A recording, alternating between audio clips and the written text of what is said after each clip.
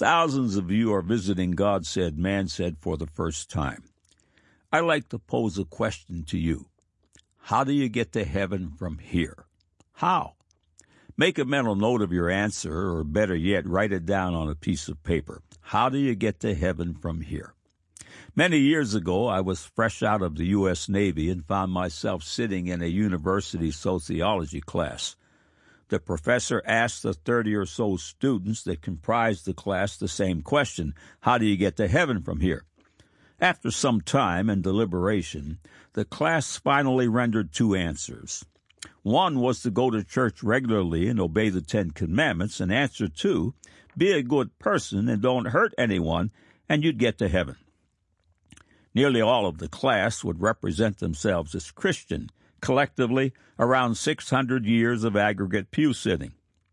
The class voted for either answer one or answer two, and the professor cast his vote for answer one. I hadn't voted, but then raised my hand.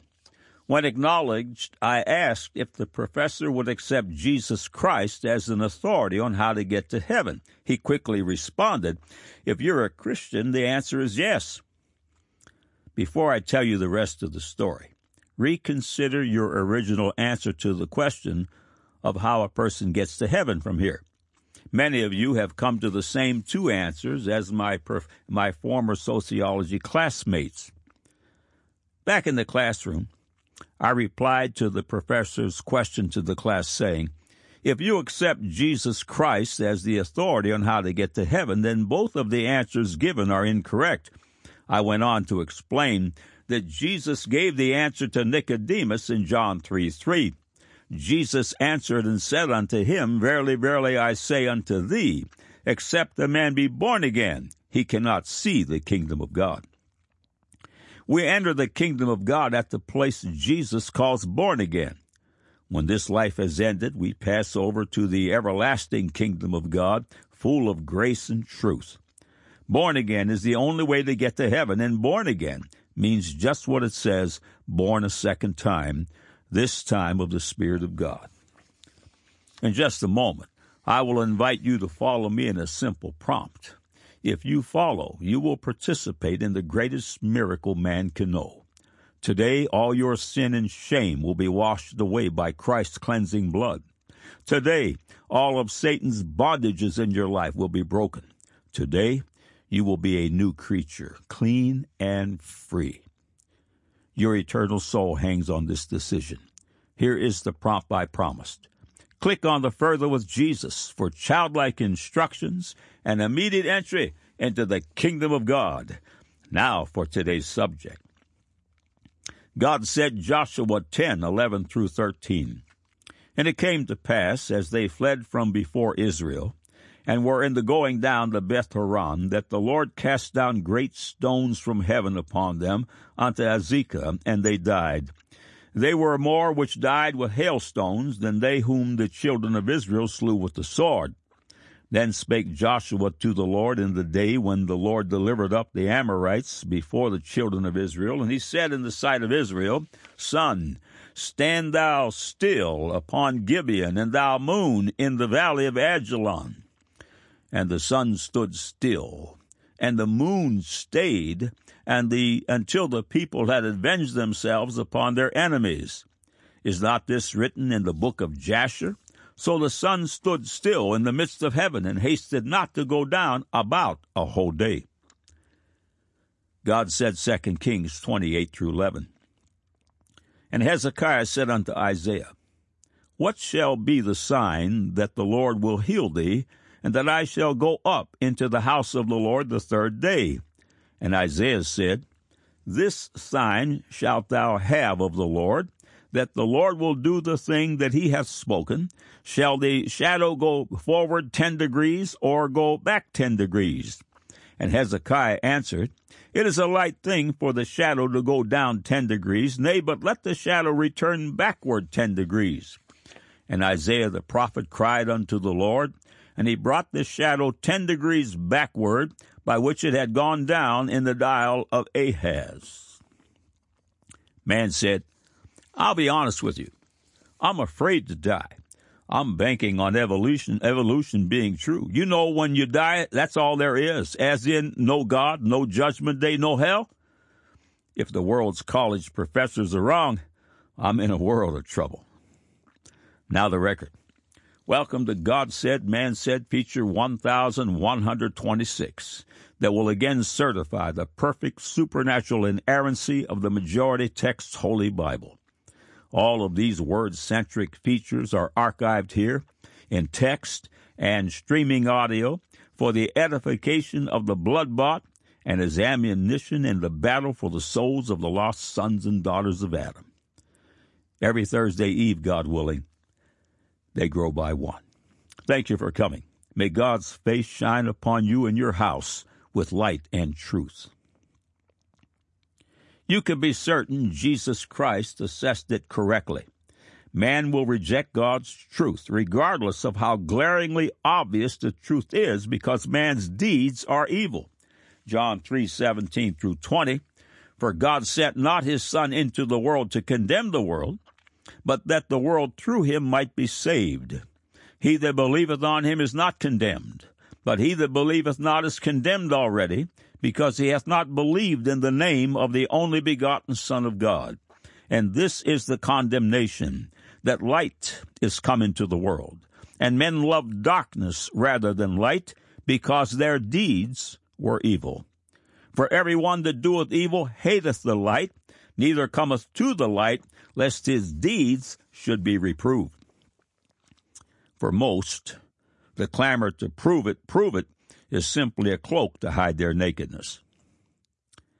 God has magnified his word above all his name, Psalms 138, verse 2, and preserved it for thousands of years, that we might know the way of escape from our carnal selves and from the soon-coming eternal judgment.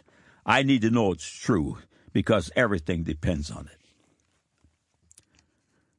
The skeptics were confident.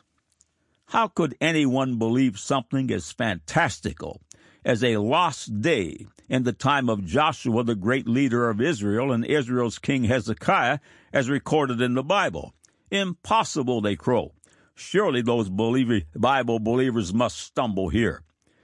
This feature will review God Said, Man Said research on the missing day and add additional information for your consideration. God Said, Man Said, one long missing day in the cry of the skeptics. A visitor to God Said, Man Said recently asked a question concerning the popular story in Christian circles that were related by Mr. Harold Hill. The story was in regard to the missing day. This following article is a reprint from the Yaleville, Arkansas Mountain Echo, March 26, 1970, which was reprinted in a feature published by the Interdisciplinary Bible Research Institute. It goes like this. Did you know that the space program is busy proving that what has been called myth in the Bible is true?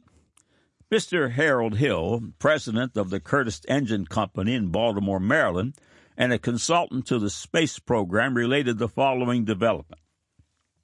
I think one of the most amazing things that God has for us today happened recently in our astronauts checking the position of sun, moon, and planets out in space, where they would be 100 years and 1,000 years from now. We have to know this so we don't send a satellite up and have it bump into something later on in its orbits. We have to lay out the orbit in terms of the life of the satellite and where the planets will be, so the whole thing will not bog down. They ran the computer measurement back and forth over the centuries, and it came to a halt. The computer stopped and put up a red signal, which meant there was something wrong, either in the info fed into it or with the results as compared to the standards. They called in the service department to check it out, and they said it's perfect. The IBM head of operations said, "What's wrong?" "Well, we have found that there is a day missing in space in elapsed time." They scratched their heads and tore their hair. There was no answer. One religious fellow in the team said, "You know, one time I was in Sunday school and they talked about the sun standing still." They didn't believe him, but they didn't have any other answer, so they said, "Show us." So he got a Bible, and went back to the book of Joshua, where they found a pretty ridiculous statement for anybody who has common sense. There they found the Lord saying to Joshua, "Fear them not. I have delivered them into your hand. There shall not a man of them stand before thee." Joshua was concerned because he was surrounded by the enemy, and if darkness fell, they would overpower him. So Joshua asked the Lord to make the sun stand still. That's right. The sun stood still, and the moon stayed, and hasted not to go down a whole day. While they checked the computers going back into time, it was written and found it was close, but not close enough. The elapsed time that was missing back in Joshua's day was 23 hours and 20 minutes, not a whole day. They read the Bible, and there it said, approximately a day. These little words in the Bible are important, but they were still in trouble because if you cannot account for 40 minutes, you'll be in big trouble 1,000 years from now. 40 minutes had to be found because it can be multiplied many times over in orbits. Well, this religious fellow also remembered somewhere in the Bible it said the sun went backwards. The spacemen told him he was out of his mind, but they got out the book and they read these words in 2 Kings chapter 20. Hezekiah on his deathbed was visited by the prophet Isaiah, who told him that he was going to die. Hezekiah did not believe him and asked for a sign as proof. Isaiah said, "Do you want the sun to go ahead 10 degrees? Hezekiah said, "It is nothing for the sun to go ahead 10 degrees, but let the sun return backwards 10 degrees. Isaiah spoke to the Lord, and the Lord brought the shadow 10 degrees backward. 10 degrees is exactly 40 minutes. 23 hours and 20 minutes in Joshua, plus 40 minutes in 2 Kings makes the missing day in the universe. Isn't that amazing? Our God is rubbing their noses in his truth. That's right." End of quote. Later, an investigation was undertaken by Washington Post religious writer William Willoughby. He could not establish Hill's credibility. According to Willoughby, Mr. Hill was contacted and again asserted the credibility of the account, but said he couldn't locate the documentation.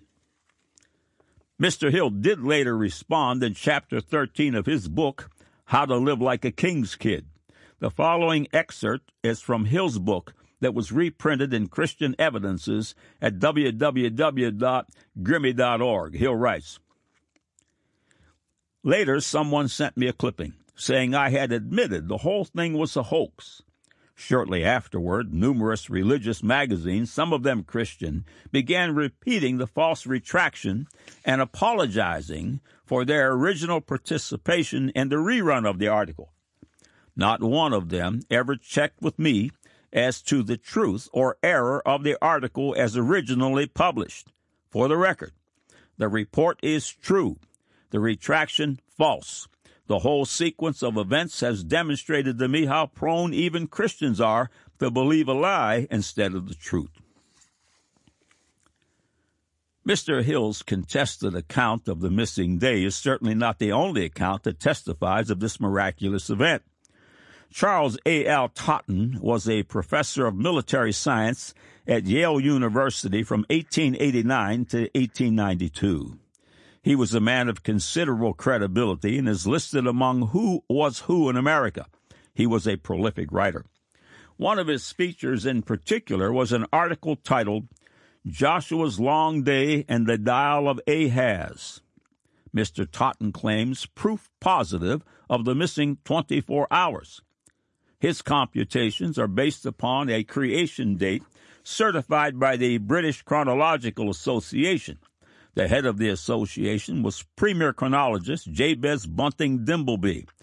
Dimbleby published an almanac dubbed All Past Time. The claim of the British Chronological Association is that it can account for every day of time to the first day of creation. The date asserted as the first day, keeping the lunar and solar calendars aligned, was the autumnal equinox, September 22, 4000 B.C., which was a Monday. Of course, God began creation on the first day of the week, which is Sunday. So where is the missing day? According to Mr. Totten, we should consult Joshua and Hezekiah. According to those who researched the writings of Mr. Totten, his work is quite technical. I personally have not reviewed it firsthand. Those wishing to do so should contact Destiny Publishers of Merrimack, Massachusetts. As in most cases, there are those who line up against Totten's conclusion, but few, if any, who can measure up to his level of investigation. But one who does measure up is Immanuel Velikovsky. Immanuel Velikovsky lived from 1895 to 1979. He was a psychiatrist by trade and authored many books, including Worlds in Collision, which may have been his most controversial written work. He was esteemed by the New York literary world as one of the greatest men of all time, but much of the scientific community considered his work to be pseudoscientific. At the time Worlds in Collision was published, Gordon A. Atwater, curator of the Hayden Planetarium, had this to say: "The theories presented by Dr. Velikovsky are unique and should be presented to the world of science in order that the underpinning of modern science can be re-examined. I believe the author has done an outstanding job." End of quote.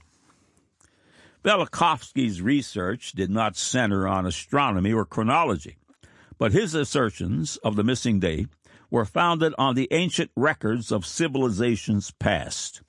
Some of these accounts follow, which were the heathens' attempts to understand this miraculous event. The ancient Greeks attribute to Phaethon the disrupting of the sun's course for a day. Another ancient account attributes the stopping of the sun and moon to their false god Bacchus. The legend of India tells of the pious lamentations of Arjuan over the death of Krishna, which caused the sun to stand still.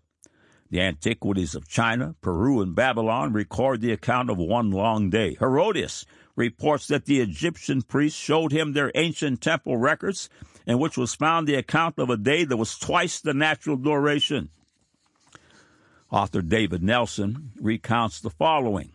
Chinese history speaks of Yao, their king, declaring that in his reign the sun stood so long above the horizon that it was feared the world would have been set on fire, and fixes the reign of Yao at a given date which corresponds with the age of Joshua, the son of Nun.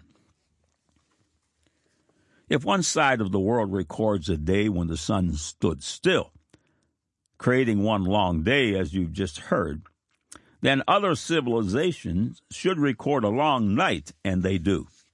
The following excerpt is from Velikovsky's book, Worlds in Collision.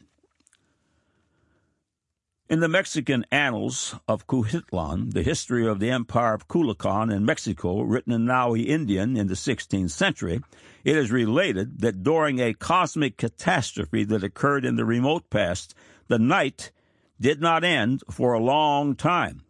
Shagagun, the Spanish savant who came to America a generation after Columbus and gathered the traditions of the Aborigines, wrote that at the time of one cosmic catastrophe, the sun rose only a little way over the horizon and remained there without moving. The moon also stood still. One of the world's greatest historians, Flavius Josephus, wrote in his book, The Antiquities of the Jews, the following. Joshua made haste with his whole army to assist them, and marching day and night in the morning, fell upon the enemies as they were going up to the siege. And when he had discomfited them, he followed them and pursued them down the descent of the hills. The place is called Beth Horon, where he also understood that God assisted him, which he declared by thunder and thunderbolts, as also by the falling of hail larger than usual. Moreover, it happened that the day was lengthened, that the night not come on too soon, and be an obstruction to the zeal of the Hebrews and pursuing their enemies, insomuch that Joshua took the kings which were hidden in a certain cave at Makkedah, and put them to death. Now that the day was lengthened at this time, and was longer than ordinary, is expressed in the books laid up in the temple. End of quote. We can go forward in time and accurately predict cosmic events such as the movement of the planets and eclipses of the sun and moon to a particular day and a particular time. What we can do going forward, we can also do with the same precision going backwards.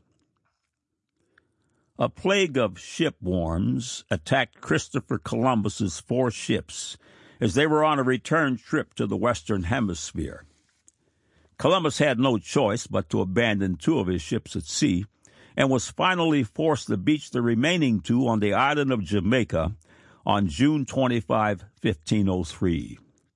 The native Arawak Indians of Jamaica welcomed and supplied the crew with food and shelter in exchange for various trinkets. The situation became strained after half of the crew mutinied, robbing and murdering some of their hosts, the Arawak. Facing starvation, Columbus and his loyal sailors, concocted an ingenious plan. Space.com continues the story of this historic account. Coming to the admiral's rescue was Johannes Muller von Königsberg, 1436 to 1476, known by his Latin pseudonym Regiomontanus. He was highly regarded German mathematician, astronomer, and astrologer. Before his death, Regiomontanus published an almanac containing astronomical tables covering the years 1475 to 1506. Regiomontanus's almanac turned out to be of great value, for his astronomical tables provided detailed information about the sun, moon, and planets, as well as the more important stars and constellations to navigate by. After it was published, no sailor dared set out without a copy. With its help, explorers were able to leave their customary routes and venture out into the unknown seas in search of new frontiers. Columbus, of course, had a copy of the almanac with him when he was stranded on Jamaica. And he soon discovered from studying its tables that on the evening of Thursday, February 29, 1504, a total lunar eclipse would occur beginning around the time of moonrise. Armed with this knowledge, 3 days before the eclipse, Columbus requested a meeting with the Arawak chief and informed him that his Christian God was very angry with his people for no longer supplying him and his men with food. Therefore, he was about to provide a clear sign of his displeasure. 3 nights hence, he would all but obliterate the rising full moon, making it appear inflamed with wrath, which would signify the evils that would soon be inflicted upon all of them. On the appointed evening, as the sun set in the west and the moon started emerging from beyond the eastern horizon, it was plainly obvious to all that something was terribly wrong. By the time the moon appeared in full view, a small but noticeable dark scallop had been removed from the lower edge. And just over an hour later, as evening twilight ended and full darkness descended, the moon indeed exhibited an eerily inflamed and bloody appearance. In place of the normally brilliant late winter full moon, there now hung a dim red ball in the eastern sky. According to Columbus's son Ferdinand, the Arawaks were terrified at this sight, and with great howling and lamentation came running from every direction to the ships laden with provisions and beseeching the admiral to intercede with his God on their behalf. They promised that they would happily cooperate with Columbus and his men if only he would restore the moon back to its normal self. The great explorer told the natives that he would have to retire to confer privately with his God. He then shut himself in the cabin for 50 minutes. While in his quarters, Columbus turned an hourglass every half hour to time the various stages of the eclipse based on the calculations provided by Regiomontanus's almanac. Just moments before the end of the total phase, Columbus reappeared, announcing to the Arawaks that his God had pardoned them and would now allow the moon to gradually return. At that moment, true to Columbus's word, the moon slowly began to reappear, and as it emerged from the earth's shadow, the grateful Arawaks hurried away. They then kept Columbus and his men well supplied and well fed until a relief caravel from Hispaniola arrived on June 29, 1504. Columbus and his men returned to Spain on November 7, end of quote. Astronomers have documented precise and predictable details regarding the sun, moon, stars, and planets. Chronologists then use that data to date future and past events. The following excerpts are from H. Rimmer's book, The Harmony of Science and Scripture.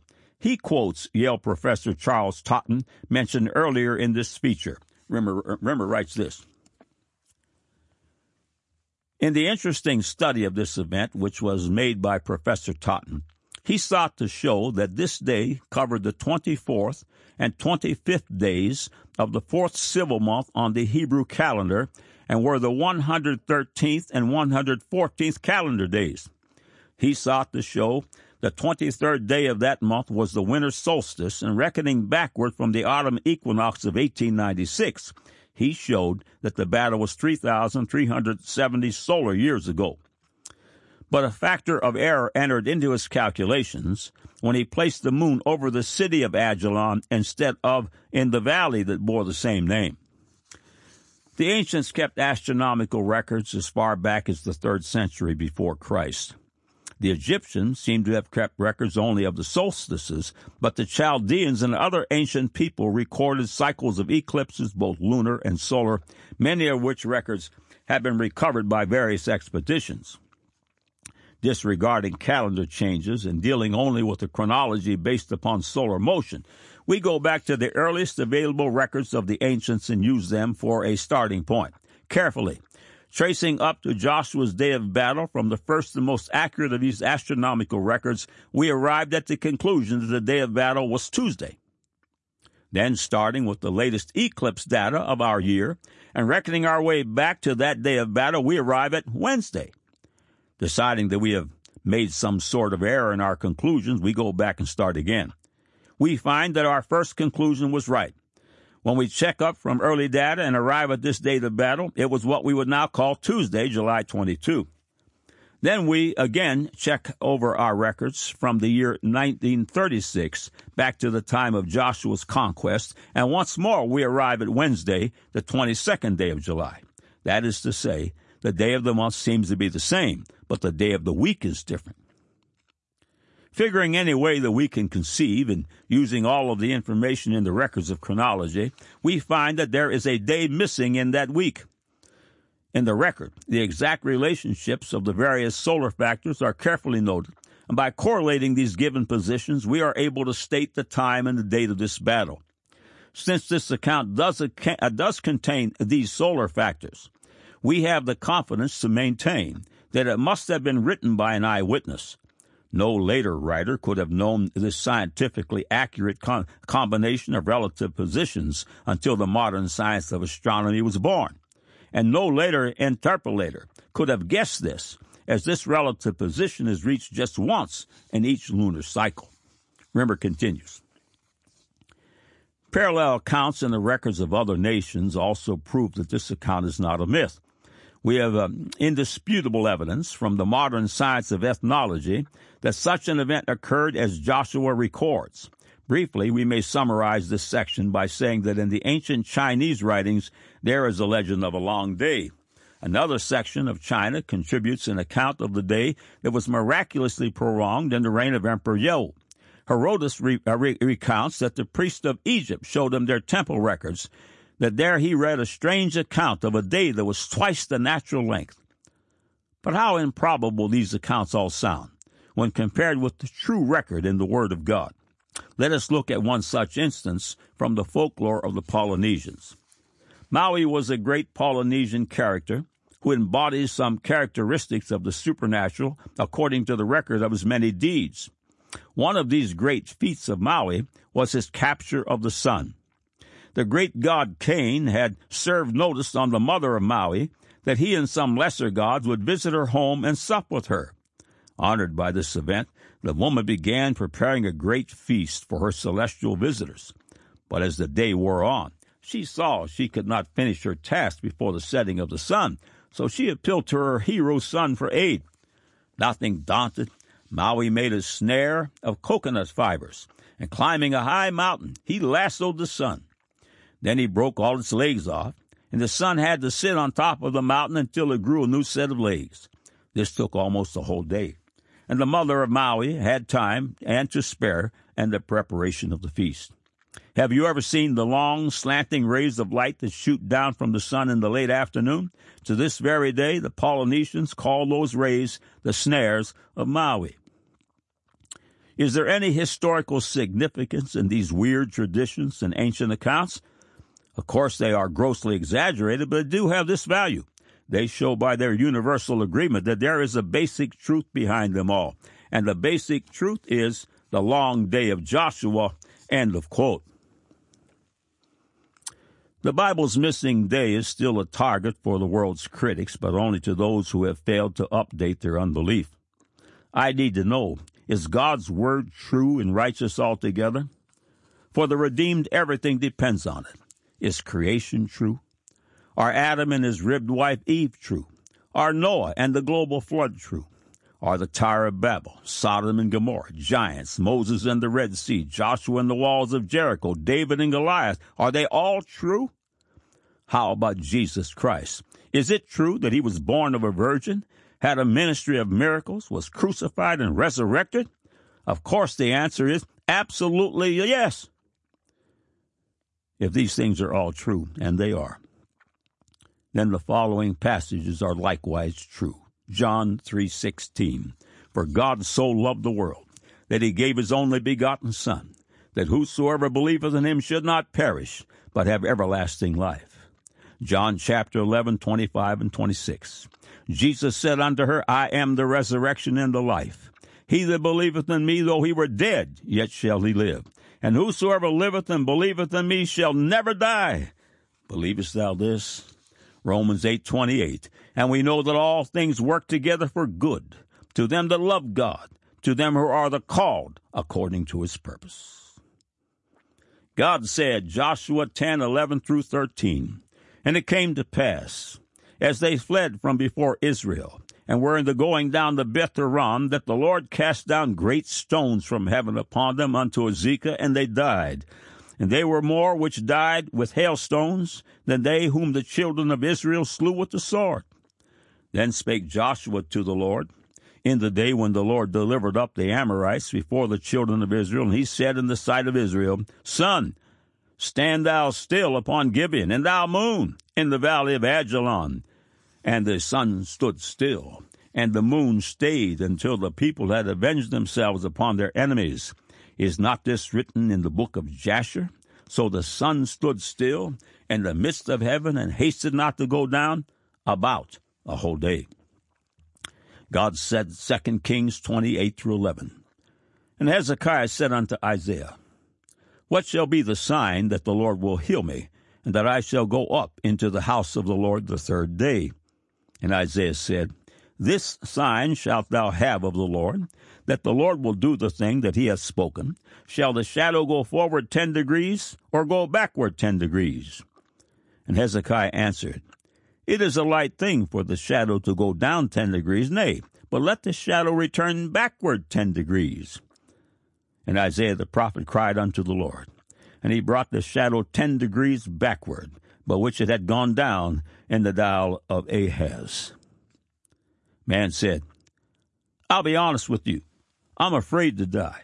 I'm banking on evolution being true. You know, when you die, that's all there is, as in no God, no judgment day, no hell. If the world's college professors are wrong, I'm in a world of trouble.